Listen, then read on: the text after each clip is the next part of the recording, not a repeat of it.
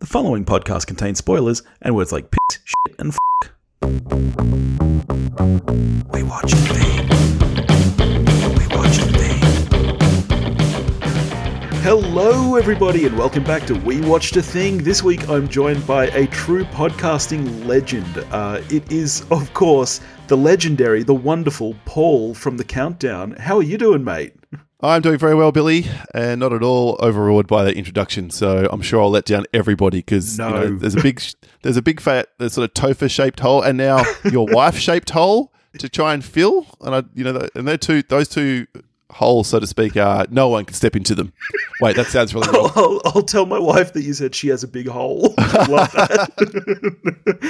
But thank you so much for doing it. You honestly, The Countdown is probably my favorite podcast. I listen to it every single week. Kind. And Thanks, you mate. have been on this show once before, but sadly, we spoke about a film so bad that it remains to this day our least downloaded episode.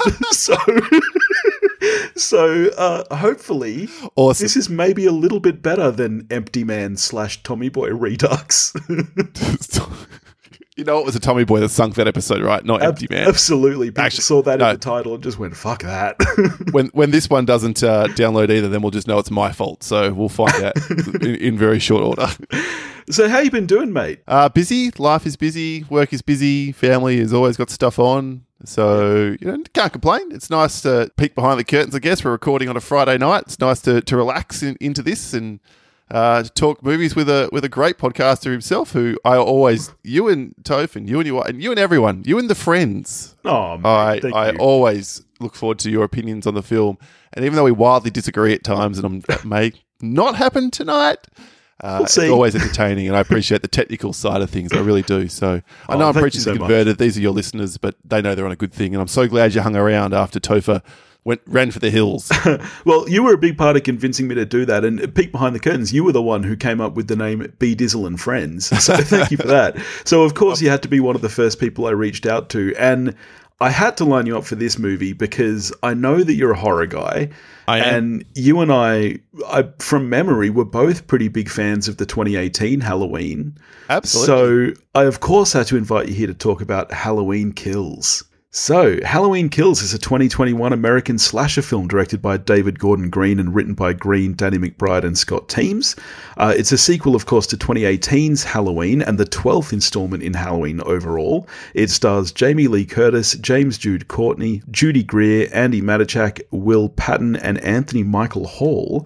And I'm going to do this to you. What is it about, Paul? It is about Michael, who, surprise, surprise, didn't die at the end of the first film, as we were led to believe. Shocking. He goes on a rampage through the streets of Haddonfield, headed towards, somewhere, which would be, I guess, a spoiler, but we do spoil things, towards his old home. Meanwhile, everybody else decides it's time to destroy Michael, and the mob mentality breaks out, and everyone's hunting him through the streets of Haddonfield. That's your plot. That's all there is. There ain't nothing more. Oh, you know those Strode women? They're all in the hospital. Don't worry about them. Yeah. Where are they? Jeez. All right. Well, let's get straight into it then. I don't think I could hear the phrase "evil dies tonight" any more times. Look, I know this is an audio medium, so I should not do the visual response, but I put my head in my hands and rubbed my eyes. It was so cringeworthy by the end of this film. Once or twice, yeah, okay, I'll let you be on the nose with that. But when it is the 15th or maybe even the 25th time, it really does start to rankle. What a stupid, stupid saying. Yeah, it got really old really, really fast. Like a lot of this film did, Billy, unfortunately. Yeah, I didn't want to go and show my cards too early. A big, big disappointment after 2018's Halloween. Yeah, I'm not sure where to start because there's so many different places you can pick this apart. Hey, well, how about this? How about we start with the positive parts? Okay, all right, let's do that. Short discussion. I'll just take over for a moment here. And I don't have a little lineup equivalent of Paul's big call because that would be ripping on you. So I'm hoping to hear one at some point tonight. But I thought the kills in this film were actually very well done. Like, if you want to see Michael destroy people, tear them to pieces, stab them in inventive ways, really let the blood flow, then this is the Halloween film for you. The body count in Halloween Kills would have to be the equivalent of at least 3 other Halloween films put together. Yeah, I agree. And it's not just the high number. As you said, I think most of the kills are actually pretty interesting like visually as well. I think that there's some pretty cool stuff going on with the kills themselves. And I gotta say, there's one thing about this film that I both hate and admire at the same time. The screenplay and the structure is really bad. Like, it's really, really bad. But at the same time, I kind of don't mind the premise that this is almost a bit of an anthology film. And I don't know if you know what I'm talking about yet, but as you say, there's a lot of kills. Most of them are kind of unrelated, really. Like, this film feels completely jumbled. It's a bit of a mess. There's like 10 to 12 different little subplots going on here. You've got Big John and Little John, which is kind of strange.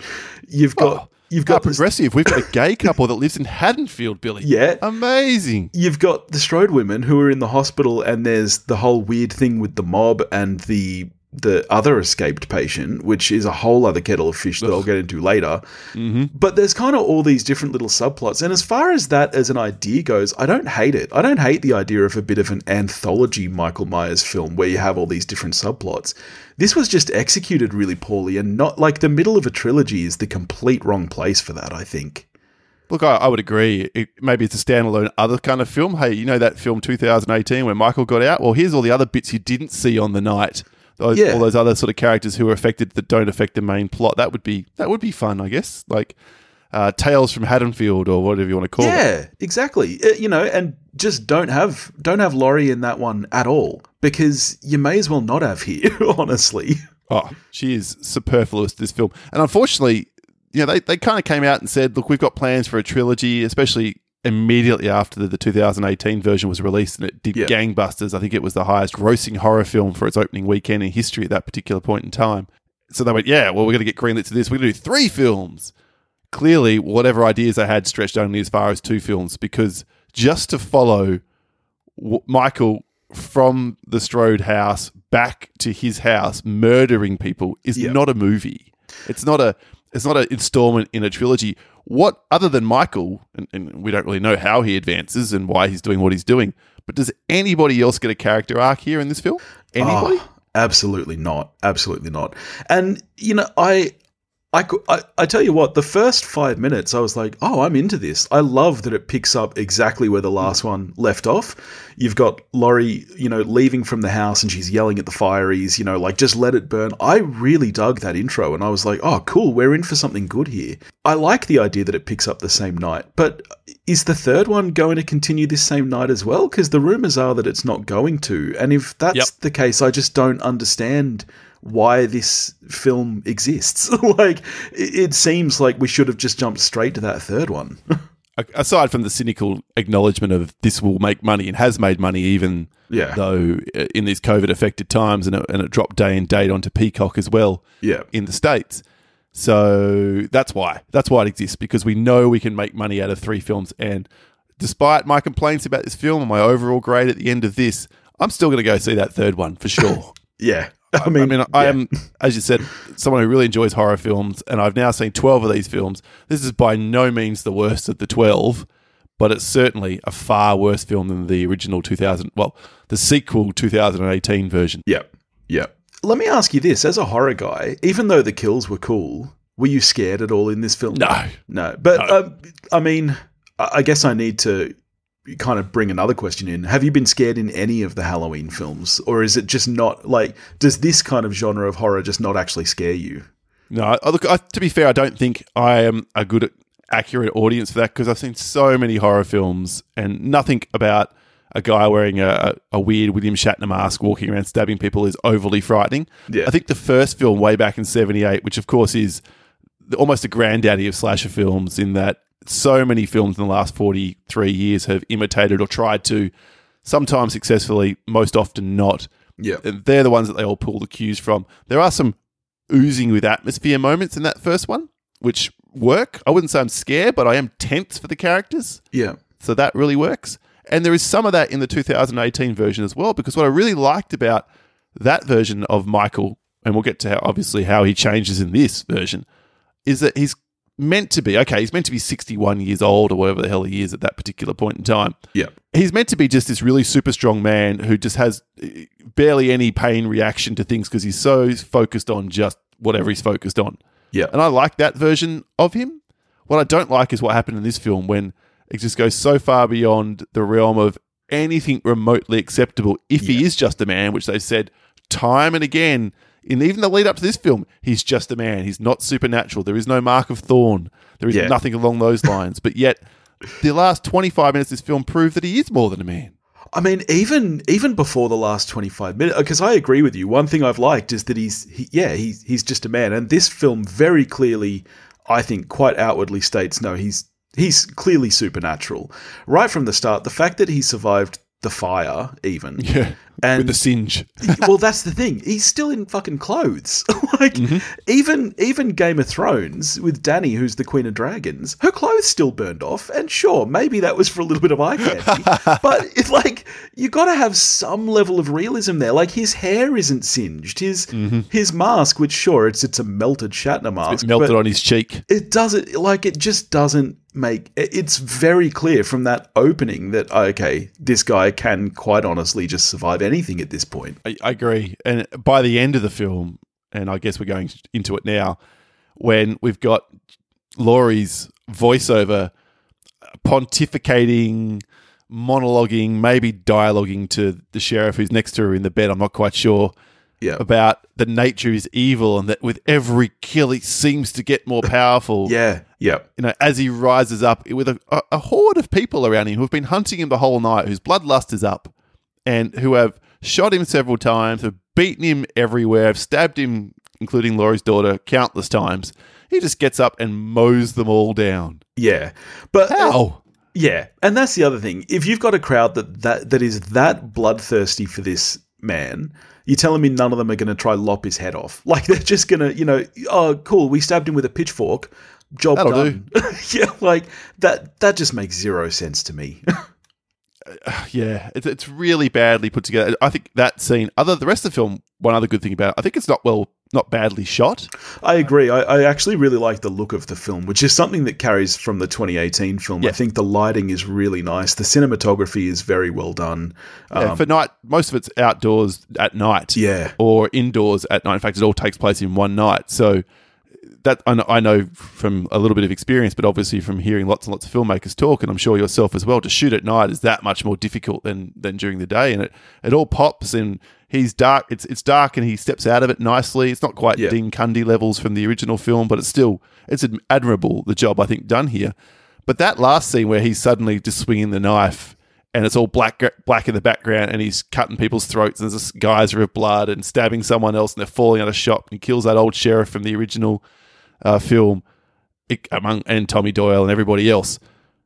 It was awful. It was so badly put together. It probably wasn't helped by that monologue over the top of it, which I was just rolling my eyes so hard with. I could barely see what was happening, if I'm honest. Yeah. So was there a good performance then, Billy? Was there anybody in this film who you thought, okay, at least they're carrying some gravitas here, or they're making me believe / care about this person? I mean, no. And I think you hit the nail on the head before when you said that the original, even though you weren't scared, there were moments where you felt tense because you for example, cared for particular characters. I think that's part of the reason this one falls so flat and didn't really have me feeling, because you just don't. Even the characters that were built up in 2018's Halloween for you to care about, you just don't so much in this film. And so you're really not tense at any point because you just don't really care. Well, yeah, I think you're 100% hit the nail on the head. You've taken the three Strode women, the three generations of Strode women, all of whom, particularly I think the granddaughter in the first film, they do a really good job of making her a sympathetic character. But Judy Greer is good as the daughter as well. She's frustrated with Mum.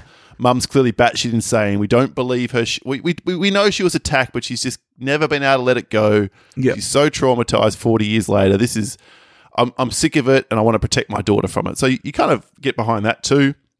And of course we know what's coming and therefore we sympathize with Laurie herself, and the podcasters come and interview her, and it's Fort Knox, and less said about the podcasters the better, but otherwise. Still, these three characters, you're right behind them. And then, the husband dies, the son-in-law, the dad dies, and everyone else gets sort of almost everyone else gets wiped out through the film. So they're left standing with injured and whatever else. Sure, I get it. Okay.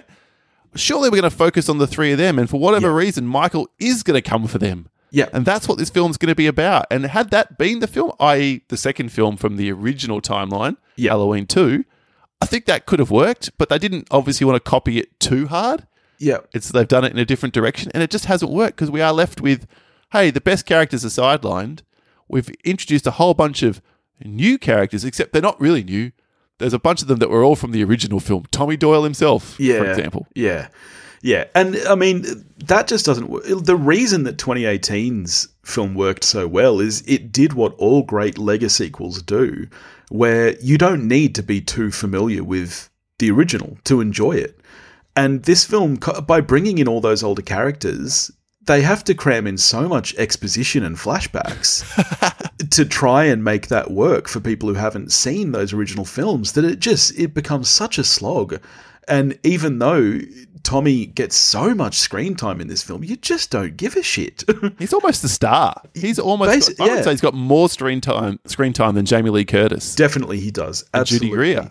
And I'm with you on The Stroder Women. I'm actually a huge Judy Greer fan. And if it was me doing a trilogy, that's the way I would have done it is, the first film is kind of Laurie's film.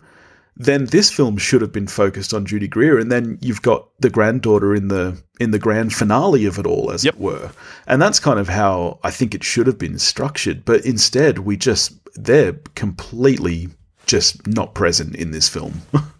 And then we get the big death, if you will, supposed death, who knows, of Judy Greer's character, of Laurie's daughter, which my understanding is from hearing the rumors that maybe it's going to set Laurie off down a really dark path if she wasn't already. Yeah. Okay, I can buy into that, but as you say, it should have packed a punch, that death. It should have been, rather than an almost afterthought during the end of this monologue where she just gets killed standing for whatever stupid reason in the Myers house at the window that Michael Myers. And there's that supernatural implication again with Michael's reflection there. Yeah. And then he actually somehow materializes in the house behind her and hacks her up, and that's the end of the film. Yeah.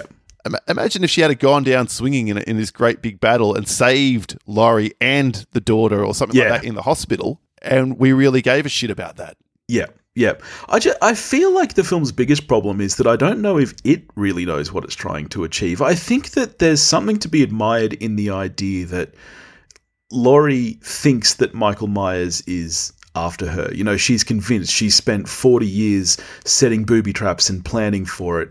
And then the idea that really comes out in this film is that, well, no, he kind of just likes to kill. He's just wandering around killing whoever he can. And it's really not focused on her at all.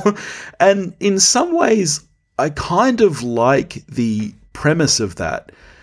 And if you delved into that a little bit more with how that then affected her, but it just doesn't. And I suspect that in the next film, a lot of that is just going to be wiped clean anyway. Well, I can only assume that she chases Michael in the next film. Exactly. That's what I'm guessing too. Yeah. Yeah. So it's not, rather than, now that we have established exactly what you said, which again, I do agree with you. That idea, the concept is quite interesting, that it was just happenstance really that took Michael to her house. Yeah. In the big final act of the first one. If it wasn't for the crazy doctor and all that took place there, that Michael would have just gone on his rampage, presumably again towards his house, and Laurie would never have been bothered. That would have been a pretty funny movie in and of itself, right? And look, we don't need you, Laurie. You can go home now. Oh, okay. Next film. But yeah, again, it has an interesting idea. Like you said, doesn't know what to do with it, and instead we just get, hey, I know what, let's just have another random couple of people get killed in a glorious bloodbathy kind of way. Yeah, yeah. And then so much of the runtime of this film is taken up with the mob hunting down this second escaped person. You're probably much more familiar with the rest of the Halloween franchise than I am. Is that something that's happened before? Is this a completely new thing for the series? I didn't understand the point of it. It just took up a lot of time. I think it's Halloween 4, but don't quote me because 4, 5, and 6 really do unfortunately blend together for me in my head. Yeah. They're all almost as bad as each other. I think in number 4, when it comes back to Michael Myers, when the night he came home, no, that's the tagline of a different one, I can't remember. But anyway, yes, there is a mob that are chasing him. Yeah. through trying to, but it's not the whole town. There's like 2 carloads full of hillbilly dudes running around trying to shoot him. And they actually shoot and kill an innocent kid who's dressed as Michael on Halloween at one particular point. So plays with that idea a little bit there, which not the whole film is dedicated to it though, so it's okay. Yeah. Whereas this film, that's the central plot line almost. Not the second guy, but the formation of this mob. Definitely. Yeah. And then how they go completely over the top. And I get that it is some comparisons to social events that are happening or have happened in the States in particular. But this was shot when? End of 2019? Yeah. So I guess that was after the George Floyd stuff, right? Or am I getting was that last year? No, that was last year. Yeah. So I guess it's happenstance that it sort of echoes some of this stuff, really. But yeah, so there is a pedigree for it, but it's so on the nose. And I don't know about you, Billy, but the people who'd seen, including Tommy, even though he was young, who've seen Michael, who's this hulking, great big 6'4" dude. You're not going to mistake him. The guy that they're chasing around the hospital looks like it could be Schmiegel's extra. Yes, he does. With hair. Yeah. How are you confusing these two? Yeah. It doesn't track at all. No. Yeah, and given that Michael just walks straight towards and kills anyone else who gets in his way, this guy has just spent his entire time running fearfully with a hospital gown or a insane asylum gown on. Like this, it's so dumb. Yeah. And it goes on for so long. And the only good bit in the entire part is when Jamie Lee Curtis or Laurie, knees a doctor in the balls, opens up a wound, and then goes, "Oh, I need a doctor." Yeah. Okay, so back to your question about the performances. I mean, she's Jamie Lee Curtis. Obviously, Jamie Lee Curtis is great. The problem is that she just has really nothing to do in this film. Like, the most dialogue she speaks is that awful, awful monologue at the end, and that's the most she speaks in the entire film, which is such a crime. Agreed. And otherwise, she's reduced to either, that one bit where she's trying to stop the crowd, opens up a wound, and talking to Will Patton, who magically also comes back in this film because they've decided, it's Will Patton, we probably shouldn't get rid of an actor of his quality, therefore we'll put him in a bed and let him do nothing the entire film. Yeah. And that's a problem with this kind of genre as well. And I wouldn't be surprised to see Judy Greer come back in the next film. Yeah. But if they do that, it already had such little impact that will just take away any impact at all. Like, as you say, perhaps what will happen is that Jamie Lee Curtis will find out, that'll kind of spur her on and she'll hunt him down. But, if Judy Greer comes back, then there's just nothing there. Oh, look, I agree. But it might be that I can't remember what Will Patton's character, Deputy Hawkins. Maybe he and Laurie go together because he had decided that Michael needed to die. Because I didn't mind that. What did you think of that? The sort of retconned in kind of side story from the 78 original. Yeah, I didn't mind that. I thought that was an interesting spin on it. And like I said, the first kind of 10-15 minutes of this film had me, including that bit. When he is there telling this kid, about that past, and then you get Jamie Lee Curtis continuing on from 2018 film. I liked all that stuff.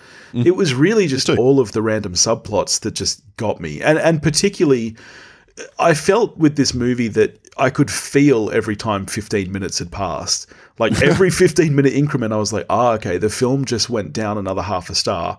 We've just passed another 15 minutes in time. Yep, they've just said evil dies tonight again. That's a very good call. Yeah, I thought that was quite interesting the way that they added that in and had Jim Cummings in it, who's a pretty good little indie actor, I think. And in his role, he gets killed, and it's all Hawkins' fault, and he blames himself, and blah blah blah. All that one flashback was good. Yeah, I think they went back to the well a few too many times with regards to that. But I have to say, the Donald Pleasance actor, who I did some reading in makeup, I actually thought they'd somehow just CG'd in something he said during, outtakes. I thought it looked really good. Yeah, same, actually. Yeah, I thought that a lot of the casting for the flashbacks was pretty good. So that kind of worked as well. But I just kept coming back to the fact that all it is Michael running across more random characters we've either just introduced or reintroduced. And of course, I think all but one of them from vague memory dies. And that's one who ran into the forest and got away. I don't know why she lived, but she did. Yeah. Well, one more positive. I don't want to sound too negative. Hard. The score is still not as good as the original, but you're playing with Carpenter's original melody there, which is just a staggering piece of score work. I really, really love the score. Iconic, absolutely iconic. And of course, it's Carpenter himself and his son, Cody Carpenter, and then Daniel Davies together. I thought the score was still very good. It kind of rescued some of that atmosphere that was missing. Yeah, same. Maybe not quite as good as 2008. Of course, nothing, as you say, I agree, compares to 1978. But this sort of updated version, I really dug all that stuff. I haven't sat down and listened to it again, whereas the 2018 Halloween, the big piece from that one, Halloween Triumphant, is on repeat on my long run playlist, so I hear it a lot.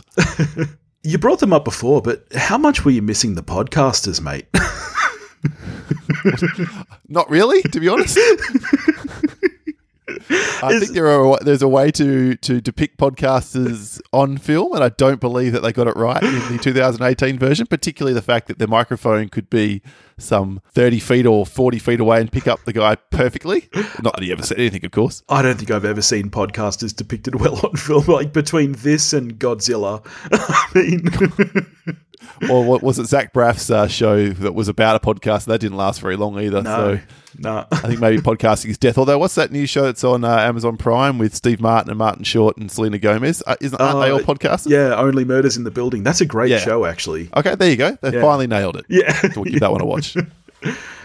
Actually, one other point is I felt like even the kills, as much as we praise them for some of their inventiveness, and we probably should acknowledge our favourite kill at some point, given if we're going to do this particular film, but I felt like the film couldn't tonally settle down on what it wanted you to react to with some of these deaths. Like some of them that played for real keeps, like, oh, this is really heartfelt and horrible, particularly the Big John and Little John. I thought they really wanted you to care about those two characters. Yeah. But then we had the African-American couple who were introduced at the bar, and when Michael attacked the car that they are in with some of those returning characters, the nurse from the first film as well. Yeah. And their deaths were so over the top and comical. Like when the woman shoots herself in the face when Michael throws the car door open, the film wants you to laugh, right? That's not just me. Well, I wasn't sure because I felt like this film was missing a bit of humour. And you're right, when it was there, it felt like you weren't sure if it was supposed to be funny or not.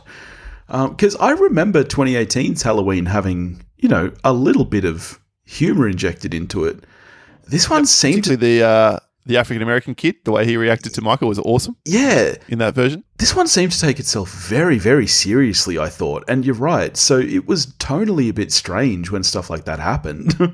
Yeah, it really sort of threw me like, oh, we're meant to care about this person, or this is a great kill. Look how the gore effects we've got working here. Well done, us, yay. And now we want you to care about this person. But this one, they're a loser. They could just die. You can have a giggle at them, right? Yeah. Pick a lane. Yeah, it's one or the other. Yeah, it's still a person dying, right? Like, exactly. You should care.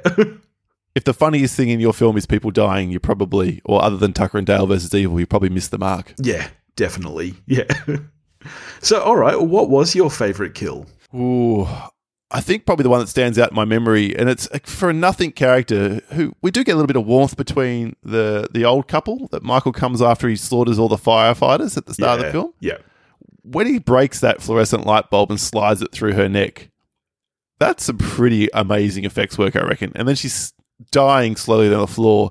She drags in the husband and just stabs him about 20 different knives. Yes, and she's just sitting there watching as he's just repeatedly stabbing him, picking up knife after knife. And that was actually a great Michael moment where you see him, it's like he's not even thinking about it, like it's just what he's doing. He's just picking up a knife, stabbing it. That was a very cool moment. I think they were trying to go for he was angry after what happened in the first film. At the end of the first film. I didn't get that. Because I think that's... because normally he'll kill people and he'll do the little head cock to the side and like, oh yeah, great. That's a Michael moment there. But he's not normally so... It sounds weird for a mass murderer. He's not normally so sadistic about it. Like, I'm going to torment this person I'm going to murder this person in front of their partner. Yeah, like he's normally just dispatch, move on, dispatch. So... I think that's what made it sort of more memorable for me, that particular kill. So yeah. And I did like when he stabbed the other guy in the eye in the car as well, because I'm like, what are you doing? You're just grabbing this guy around the neck. He's got two hands free. What do you think's going to happen? It's funny, even though I feel like the kills were the most memorable part of the film, I still can't remember a lot of them. There you go. Because there are a lot. There was a shit ton. Yeah. All right, so how are you scoring Halloween Kills overall? Look, I think I gave the original 8 out of 10 by We Watched the Thing numbers. So with that in mind, when I first walked out of there, I was like, oh yeah, 5 out of 10, just under. But on the whole point scale, We Watched the Thing, particularly after our discussions, I can't do it. I can't give it a pass mark. I'm going 4 out of 10. Yeah, right. Yeah, I'm a 5, but I'm a generous scorer. I'm the guy who gave Tommy Boy a 7. So I've got no leg to stand on. Yeah, I mean, like I said, on our show we do by whole numbers. I'd probably give it like a 46 or a 47. But yeah. I mean, it's not good. I had enough fun with it. I'll say that. Like, I don't regret watching it. And no.